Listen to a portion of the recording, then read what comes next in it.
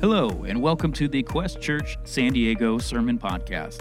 Our church has a passion to reach people who are far from God, teach them to follow Jesus, and launch them out to serve God in the world. If you're in the San Diego area, we'd love for you to join us for a service. Please visit questsd.com to learn more about us, find out service times, and explore our ministries. If you have any questions, send us an email at info@questsd.com. Thanks for listening, and we hope you enjoy today's message. We're going to jump into our Bible study this morning. Let me encourage you to grab your Bibles and turn with me to Mark chapter 15. Mark chapter 15. I find it interesting as we're jumping into the Christmas season that we're actually looking at a more traditional Easter message today as we wrap up our Gospel of Mark series that we've entitled Servant Savior, because in this gospel, we see Mark present Jesus as the Son of God, the servant of men, and the Savior of the world. And we are focusing in on Jesus' death, burial, and resurrection today. And so I think it's okay every single Sunday we gather to say, He is risen, and you would say, He is risen indeed, right? And because every single Sunday is a day of celebration, because without the resurrection, the gospel is pointless. The death of Jesus Christ on the cross is pointless. And so we're actually starting Christmas by looking at the purpose and the meaning of why Jesus came, why Jesus was born in the manger, why Jesus is Emmanuel, why He drew near to us. And that is to lay down His life, as He said in Mark chapter 10, verse 45. I have come not to be served, but to serve, and to give my life as a ransom for many. Jesus is the payment. And we're going to see that as we read through these chapters and verses. We're going to cover chapter 15 and 16 today. We won't be able to read all of the verses, but we're going to understand everything that's happening here. And the point that we want to remember today is that the resurrection of Christ is the exclamation of the cross. And you have to have those two central to the gospel, because without one, salvation completely falls apart. Then if there's no resurrection, the crucifixion of Jesus Christ has lost its power. And now that we do have the resurrection and the proof of the resurrection by the empty tomb, as well as the appearance of Jesus to eyewitnesses who would continue on to share that story even to this day, that it is the exclamation point. And it really is the proof of what Jesus has come to do. And so the title of the message today is Savior to the Sinner. It's the culmination of Mark's gospel in these 16 chapters of looking at Jesus serving and ministering and loving. And in this last week of Jesus' life, He has spent time with His disciples celebrating the Passover meal. He's instituted a new covenant in His broken body and in His shed blood for the remission or the forgiveness of sin. He's been persecuted and betrayed and abandoned by His closest followers and associates. He's prayed in the Garden of Gethsemane if there was any other way that He didn't have to suffer on the cross, that would take place. But nevertheless, He said, not my will, but yours be done. And He stood trial before the religious rulers who came up with all kinds of fake and false accusations. And now we find, in these last closing chapters, we're going to look at these main events surrounding Jesus' crucifixion. The grisly crucifixion of Jesus Christ on a brutal cross. Secondly, we're going to see the glorious resurrection of Jesus from a burial cave, from the tomb. And then lastly, we're going to see the great commission that Jesus gives the disciples, the apostles, and even the church to share this good news message. As one of the Christmas songs we sing during Christmas is, go tell it on the mountain, right? Over the hills and everywhere, right? So this is what we're going to learn. We're going to learn to take this message, particularly during this Christmas season, and share it with others. Jesus said, let your light so shine before men that they may see your good works and glorify your Father in heaven. So a lot to get to. We're going to jump into, in fact, we're going to start in verse 16 in chapter 15. I know we're skipping quite a few verses there, but let me just make mention of a couple of things to set the stage. First is, following from chapter 14, Jesus has just did trial before the religious rulers, the Sanhedrin, the chief priests, the scribes, and the elders, and the Pharisees. And they have created this accusation of blasphemy. And now, in order to have the authority to execute Jesus, they have to take that case to the Roman authorities. And this is where we see Jesus stand trial before Pilate. And Pilate wants nothing to do with this case because he knows, as the scriptures in these previous verses here tell us, that the religious rulers brought Jesus because they were envious of him, and they sought to destroy him.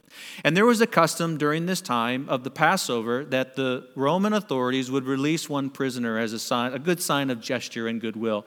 And there's a man named Barabbas, which I think is interesting. When you look at the meaning of the name Barabbas, Bar Abbas, it means son of the father. And here we have this man who is a notorious, infamous sinner. He's an insurrectionist or a rebellion, or leading a rebellion, which was a murderer as well. So this man, Barabbas, deserved his penalty and his judgment to be put up on a cross. Here's the son of the Father, but on the other side, we have this innocent one, Jesus. He's the true son of the Father. He's the Son of God, and he has come to take that substitute for us. So Barabbas is positioned as someone to be released, but the religious rulers cry out, "We want Jesus to be crucified." And now we see Jesus going to the crucifixion in verse 16. Look with me there. Then the soldiers led Jesus away into the hall of the praetorium, and they called together the whole garrison, all the soldiers. And they clothed Jesus with purple, and they twisted a crown of thorns and put it on his head. And they began to salute him, "Hail, King of the Jews." This was to mock him. And they struck him on the head and with a reed, and they spit on him. And bowing their knee, they worshipped him. And when they had mocked him, they took the purple off of him, put his own clothes on him, and led him out to be crucified. And then they compelled a certain man, Simon of Cyrene, the father of Alexander and Rufus, as he was coming out of the country and passing by, to bear Jesus' cross.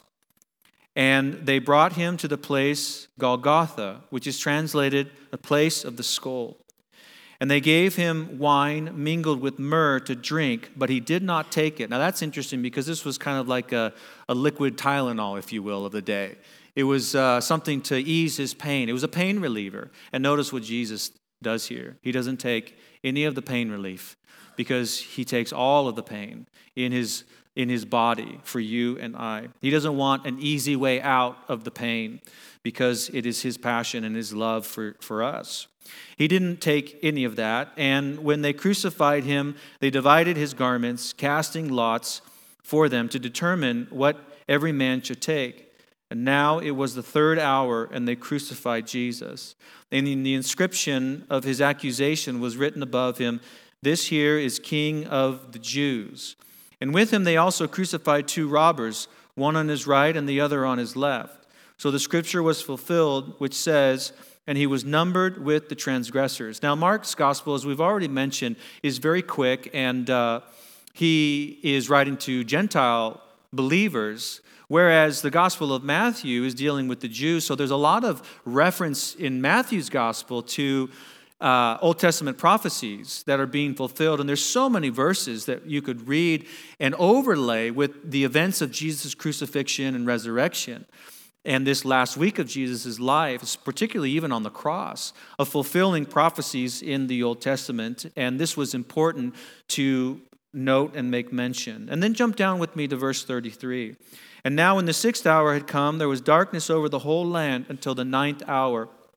And at the 9th hour Jesus cried out with a loud voice, saying, 'Eloi, Eloi, lama sabachthani,' which is translated, 'My God, why have you forsaken me?'" Now Mark includes one of Jesus' last words, but if you look at the rest of the Gospels, there's actually 7 last words of Christ. And this is the one that he records here. My God, why have you forsaken me?" Up until this point, Jesus was forsaken by all. He was forsaken by the religious establishment. He was forsaken by his family and friends. He was forsaken by Peter, his closest associate, as well as the apostles and the disciples. And now he's forsaken by the Father. And why do you think he was forsaken by his heavenly Father? Well, Jesus was forsaken by the Father in order to give forgiveness to the sinner. He had to be the one who was forsaken, even though we deserved our sin. our judgment and our penalty because of our sin. Jesus took all of that for us on the cross. And some of those, notice in verse 35, standing by said, "Look, he is calling out for Elijah." And then someone ran and filled a sponge full of sour wine, put it on a reed, and offered it to Jesus to drink, saying, "Let him alone and see if Elijah comes." And Jesus cried out with a loud voice and breathed his last. And the veil of the temple was torn from top to bottom. So when the centurion who stood opposite him saw that he cried out like this and breathed his last breath, he said, "Truly this man was the Son of God." Here's a declaration of a Roman centurion, a guard standing and witnessing the events of Jesus' crucifixion and proclaiming what Peter proclaimed just a couple of weeks before, saying, "You are the Son of God, you are the Christ." And so in these verses, I just want to make mention of a couple of things as we look at the crucifixion, that Jesus was crucified on this grisly cross and a brutal cross. First, we see a sinner, and that sinner is pictured here in Barabbas, as well as we see the Savior, Jesus coming as the Savior. And he is also the substitute. And as I mentioned, Barabbas, the name, I think I can obviously, all of us can identify with this Barabbas and his story and even his background, because everybody knew who Barabbas was in that area and during this time. He was a notorious and infamous sinner. Now, if you go back to your days when you were running wild, before Christ came into your life or you surrendered your life to Christ, you and I were really good at sinning, weren't we? We were professionals at it, and we were infamous. Everybody knew all of our sin, and there was no way to run away from it. There was no way to deal with it. There was no way to fix it. And here, Barabbas is a picture of the one who really deserves the penalty and the judgment. Every single one of us, as the Bible says, all we like sheep have gone astray, everyone to his own way. But the Lord has laid on Jesus the iniquity of us all. And the Bible also says in the book of Romans that all have sinned and fall short of the glory of God. Sin being a very small word, only 3 letters, but can destroy an entire life. Every single one of us, all of humanity is infected with this sin. And even though we are similar like Barabbas, we're sons of our heavenly Father, we have rebelled against God. We have rejected God's love. We have run away from God. But who has stepped in? The innocent Savior. Here is Jesus Christ, as John the Baptist said, "Behold, the Lamb of God who takes away the sin of the world." Jesus was the innocent Savior who was condemned to die for you and I. And this Savior comes and is put to death. He is condemned to die on a brutal cross. And we read the events of Jesus' crucifixion. He was beaten, and he was mocked, and he was cursed, and he was hung on a tree and pierced and put a crown of thorns upon his head, all as a great passion and love for you and I. And so if that's the case, if Jesus has come as the innocent Savior, he's also the incredible substitute. He's the one who has taken the place of you and I. And Jesus really is, as we read these verses, the incredible substitute for all despicable destitutes. That's you and I. It's all of us. We're despicable in our sin. We're lost and we're apart from God. And our sin separates us from God. In fact, as the story continues on, we're told that Jesus cries out from the cross, my God, why have you forsaken me?" You know, I think every single one of us can identify with those who were looking at Jesus on the cross and shaking our fist at Jesus, cursing Jesus. And we do that in and through our sin. But yet there is a way of reconciling that relationship, of forgiving us of our sins. And it is in the incredible substitute of Jesus Christ on the cross. And Jesus says, "You have forsaken me." But in this forsaking of Jesus, it provides us with the forgiveness of sin. And then lastly, we see here the veil being torn. I think that's really important for us to kind of highlight and understand, because the temple was the place where God's presence was. The temple was the place where God's people met. with him and offered their worship and offered their sacrifice. And there was the Holy of Holies that was separated by this very tall, thick, embroidered veil. And there's only one person who could go into the Holy of Holies, pass through this veil and this curtain. And inside the Holy of Holies was the Ark of the Covenant. And the Ark of the Covenant, on top of that, was the mercy seat. It was called the mercy seat. And there were angels or cherubim that were fashioned out of gold. And it was this place where the sacrifice of atonement, the blood of the sacrifice of atonement once a year was sprinkled upon the mercy seat. And the high priest was the only person who could go in, past the veil, into the Holy of Holies, and sprinkle this blood upon the mercy seat. And yet, just a couple of days before, Jesus is saying, that's the sprinkling of my blood, which is sacrificed on the cross for you, would be the remission and the forgiveness of all humanity. So here we have the Son of the Father, Jesus Christ, the innocent Lamb, his blood being sprinkled. And the book of Hebrews tells us that now Jesus is our great high priest. And because the veil was torn from top to bottom signifies that it is God's work, not man's work. Religion is man's approach to God. What can we do? It's our approach to reach up to God. But biblical Christianity is what Jesus has done for us in coming down and tearing the veil. And that means that there's no separation anymore. That the inaccessible barrier that was between us and God has been torn. It is no longer a barrier. That we now, as the book of Hebrews says, can come boldly into the throne of grace to obtain mercy, the mercy seat, to obtain mercy and help in time of need. And it's through Jesus, the one who escorts us and gives us the access into the presence of God. He's the Lamb of God who takes away the sin of the world. We can come boldly into the throne of grace. By his wounds, our transgressions and our sins are forgiven. In the events of Jesus' crucifixion, we see the great exchange of Christ. The innocent Savior comes as the incredible substitute for the infamous sinner, you and I. And now we have access. Now, all of this would mean nothing if 3 days later Jesus didn't raise from the dead. And notice what happens. Jump down in chapter 16, verse 1. And we read the events of the resurrection and the importance of this resurrection. And now when the Sabbath was past, Mary Magdalene, Mary the mother of James, and Salome brought spices that they might come and anoint Jesus' body. We're told that Jesus was laid to rest in his tomb very quickly because of the Passover. And so these women are bringing these spices in order to prepare the body for the decaying process and the embalming process. And very early in the morning, on the first day of the week, they came to the tomb when the sun had risen. Now we're told in the other Gospels, the Gospel of Matthew and as well as in Luke, that these women were really broken and confused. And all of their hopes and all of their dreams and all of their desires for what Jesus meant to them and what he came to do was completely crushed. They were filled with depression and they were downcast. And they even ask a question here in verse 3. And they said to themselves, "Who will roll away the stone from the door of the tomb for us?" This is a very large stone that was rolled in front of the tomb, and there was guards, we're told, that were placed in front of the tomb so that nothing suspicious happened to Jesus' body.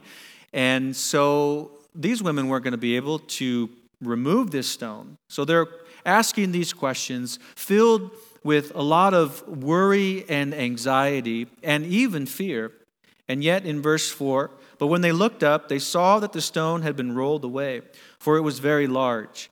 And entering the tomb, they saw a young man clothed in a long white robe sitting on the right side, and they were alarmed. The other Gospels tell us that this is an angel.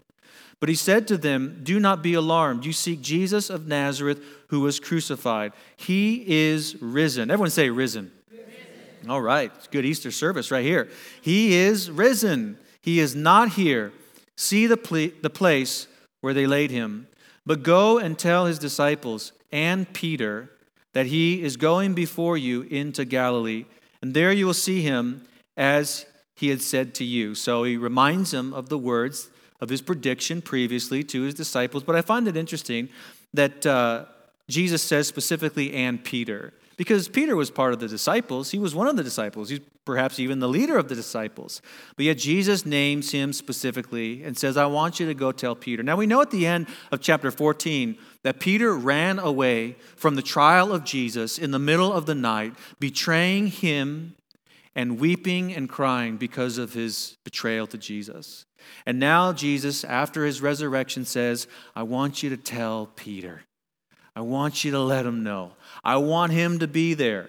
I want him to hear that everything is going to be okay. It's all right. And I just love that because there's second chances, there's third chances, there's 1,000 chances when it comes to the grace of God in our lives. Even though we walk away from God from time to time, we may deny him or reject him, that his mercy says, it's okay. I love you. No matter how many times we walk away from God, Jesus is continuing to pursue us with his love. And he does that for Peter. He'll do the same for you and I. And so in verse 8, they went out quickly and fled from the tomb. And they trembled and they were amazed, and they said, and they said nothing to anyone, for they were afraid. And now when he rose early on the first day of the week, that's Jesus, he appeared first to Mary Magdalene, out of whom he cast 7 demons. Can you imagine this woman's life? You could spend a couple weeks just looking at this woman, how Jesus delivered them. And this is the first person who Jesus appears to. He appears to the women so that they can go and share this message. And that message goes on to the disciples. And from the disciples, it goes on to Jerusalem. And from Jerusalem, it goes on to the Judea. And from Judea, it goes on to Samaria. And from Samaria, it goes on to the uttermost parts of the earth. And it continues on even to this day. And here Mary Magdalene sees Jesus. And she went and told those whom had been with him. And they mourned and they wept. And when they had heard that he was alive and that he was seen by her, they did not believe. And after that, Jesus appeared in another form to 2 of them as they walked and went into the country. And they went and told it to the rest, but they did not believe them either. There's a lack of faith. In fact, in the following verse, Jesus is going to rebuke their lack of faith and hardness of heart. So in these verses, wonderful verses, powerful verses, very important verses, bringing together the purpose and the mission of Jesus' birth as well as his death, we see the resurrection of Jesus from this burial cave. There's a couple of events that are happening here. One is that the stone is rolled away, and in the Gospel of Matthew, we're told there's a great earthquake that happens, and then the stone is rolled away. And so Jesus' resurrection not only shook that region, but it shocked the world in the resurrection of Jesus, but the stone was rolled away. Now, we know something very interesting about Jesus' resurrection body. We know that he could eat because he has a meal with a couple of his disciples after his resurrection.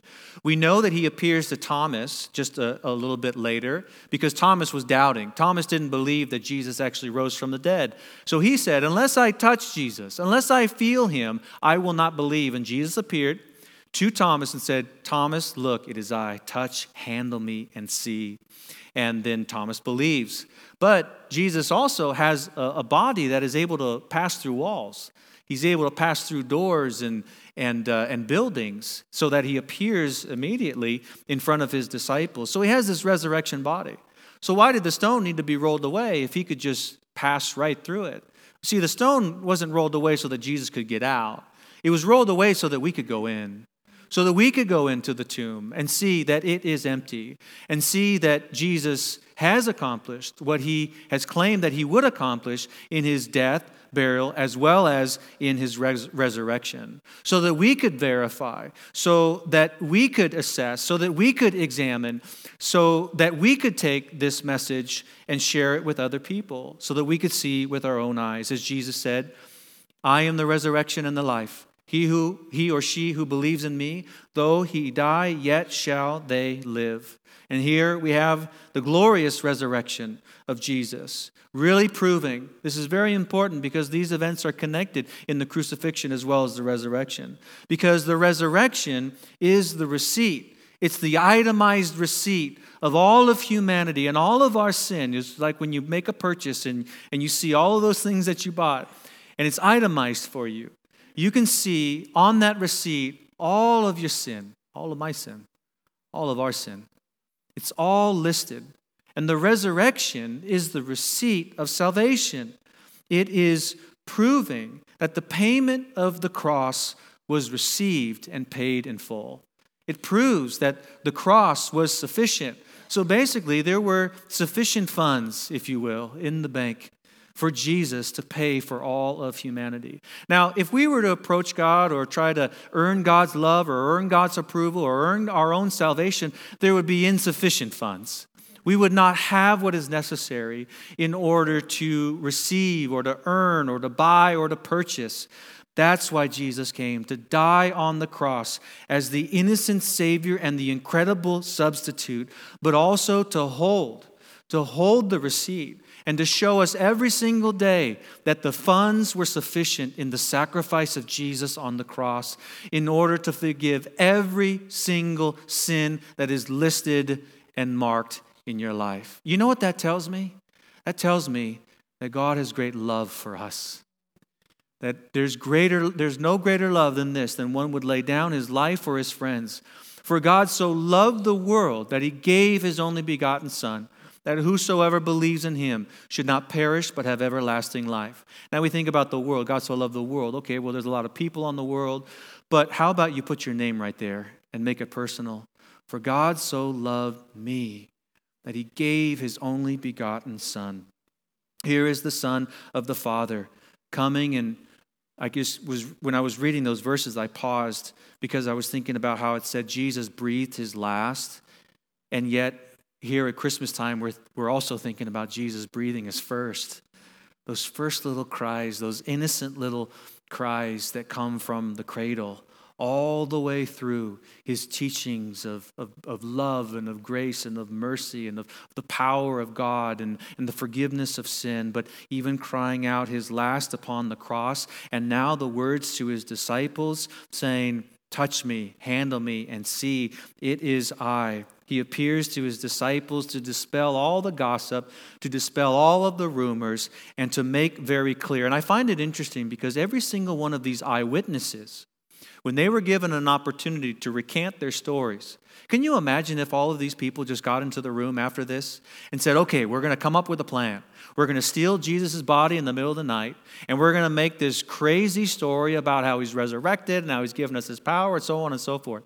Do you realize that not too many years after the resurrection and the ascension of Jesus into heaven, there was great persecution that came upon the early church? And because they were followers of Jesus, and because they were saying Jesus is alive, he's resurrected from the dead, they were being put in prison, they were being beaten, they were being persecuted, they were being run out of town and losing their businesses, families, and friends. You would imagine that if they came up with this story, they would say, oh, wait, hold on. There's a big mistake here. I'm sorry. We made all this stuff up.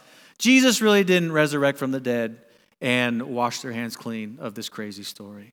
But every single one of them, all of these eyewitnesses, not only are sharing from place to place during these times and these events, they also went to their death. They were crucified on a cross. Peter was crucified, as church history tells us, crucified on a cross. And he said, I can't be crucified on a cross because Jesus was crucified on a cross. I'll be crucified on a cross upside down, or I'll be burned at the stake. And this proves that their testimony is valid and sure. Now, the interesting about this is in verse 14, Jesus, as he meets with his disciples, he rebukes their unbelief and their lack of faith. And biblical faith really is just trust in God, trusting in what he has done. Now, if you want to have more faith, the Bible says faith comes by hearing, and hearing the word of God. If you want to increase faith, which is very immaterial because it's not something that you can physically touch, but faith and trust grows as we grow in the word of God. And this unbelief is rebuked by Jesus because they had an unbelief and a hardness of heart. They wanted to see. And oftentimes, we just want to see it. We want to touch it. We're very similar to Thomas in this way. But faith allows you and I to receive personally what we can't receive or even perceive physically. See, the disciples wanted to perceive it and touch it physically. But faith is not that way. Faith is seeing things not by sight, right? We walk by faith, the Bible says, not by sight.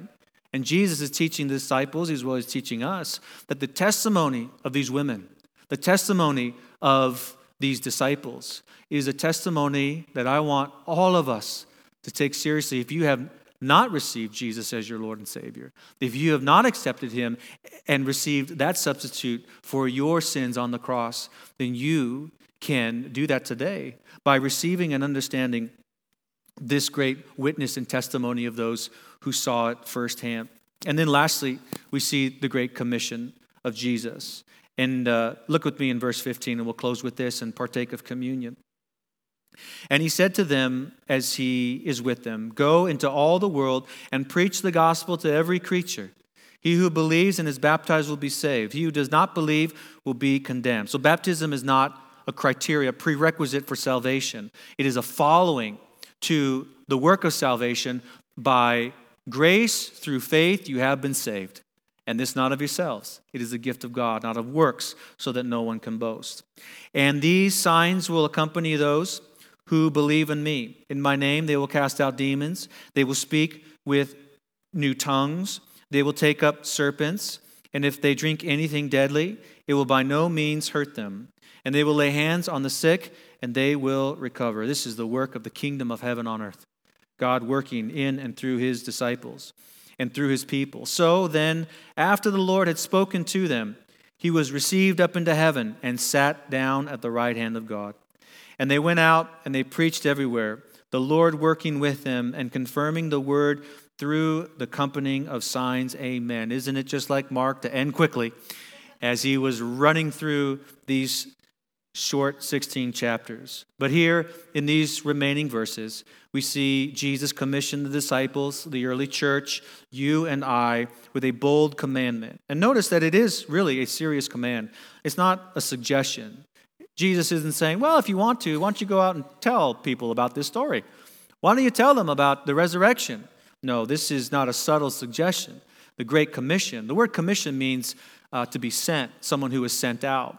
And in God's nature, he is a sending God. Just follow with me through the scriptures. That God sent Jesus to you and I. He sent Jesus to planet Earth. And Jesus, we're told in the Gospels, that Jesus sends the Holy Spirit. And we're also told that the Holy Spirit sends the church. And we see that the church sends people. And so we are, in our very nature, according to God's nature, missionary people, mission-oriented people. And commission. Now, you don't have to be a pastor at a church. You don't have to be on staff at a church. You don't have to have a Bible or theological degree to be a person who is a follower of Jesus, commissioned and sent by him to be lights wherever you're at. In your sphere of influence and with your circle of friends and in your world where God has placed you, because we gather on Sunday mornings for worship, but what do we do the rest of the 6 days? We scatter for witness.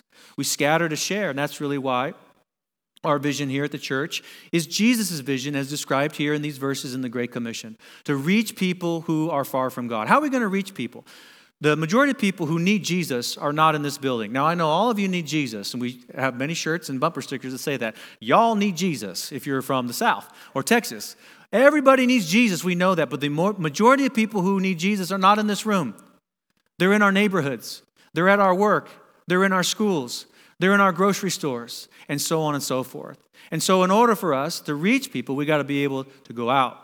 And Jesus says, I want you to go. Now, what do you do when you reach people for Jesus? Well, you teach them to follow Jesus. You don't teach them to follow a church or a denomination or a person or a charismatic leader or a great communicator or anything like that. You focus them on Jesus. And when you focus them on Jesus, you focus them on the Word. That's what Jesus describes for us.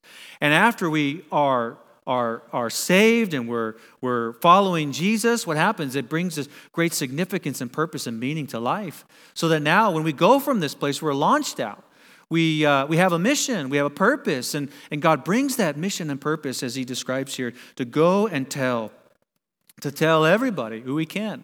And we could do that with words, we could do that with actions, we do that by shining our light, by being different, by looking attractive to the world in the sense of, how are you getting through that diagnosis when you should have no hope?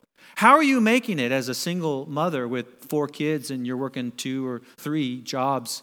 How are you getting through the pain of losing a loved one? Well, let me tell you, it's because Jesus Christ is with me. And you look differently and you sound differently than the world. And that is very attractive, like light to a moth, if you will. It draws people to Jesus, that they would glorify Jesus and be attracted to him. So I'm just going to have our worship team come on up because they're going to lead us in a closing song. But I want us to remember just a couple of things as we're closing down this gospel, as we're heading into Christmas, as we're reflecting really on the true meaning and significance of Christmas and of Jesus' life. Savior to the sinner. He's come to lay down his life. Well, first and foremost, I would hope that every single one of us in this room or those who are joining us online would make certain that you have received the substitute of Jesus Christ for your sin. And if you have not done so, let me encourage you. As we sing this song in the quietness of your own heart, the Bible says, if you confess your sin to God, he is faithful to forgive you. That if we confess with our mouth that Jesus is Lord and believe in our heart that God raised him from the dead, you will be saved. Friends, there is no greater significance than that. There is no greater decision than that. Make certain that your life is made new in Christ today, in the quietness of your heart, confessing your sin, receiving him as your Lord and Savior, acknowledging that he is the substitute for you on the cross, and that the resurrection, even his resurrection, he gives you power over death and over sin as well. But we also have the great opportunity to continue into this Christmas season, remembering his great love for us. That when Jesus' blood is on us, the bondage of sin is off of us. And that's a beautiful thing as we reflect on the sacrifice of our Savior. So with that, let's pray. And we're also going to partake of communion this morning. And let me encourage you, as the worship team is singing and playing the music of this song, you can go back to the back tables and pick up your communion elements and come back to your seat and we'll partake of communion together. So, Heavenly Father, we thank you so much for your grace. We thank you for your love. Thank you as we reflect on this crucifixion, resurrection, and commission. We think about the pain, the agony, and the suffering that you endured for us. And as we partake of communion this morning, it's a great reminder of the broken body and the shed blood of Jesus. We also thank you that there is no barrier anymore to come right into your presence. And I pray right now across this room, we would come boldly, being ushered by Jesus Christ for any mercy or any help or any grace that these precious people need from you today. Lord, we love you. And help us to live faith-filled lives this Christmas. And it's in your name we pray. Amen. Thanks again for joining us for the Quest Church San Diego Sermon Podcast. We hope you were encouraged by today's message. If you have any questions about the Bible, need prayer, or recently made a commitment to follow Jesus, we'd love to hear from you. Please visit questsd.com to get connected. You can also send us an email at info@questsd.com to let us know how God is using these messages to encourage you in your walk with Jesus. Until next time, we pray you have a blessed week.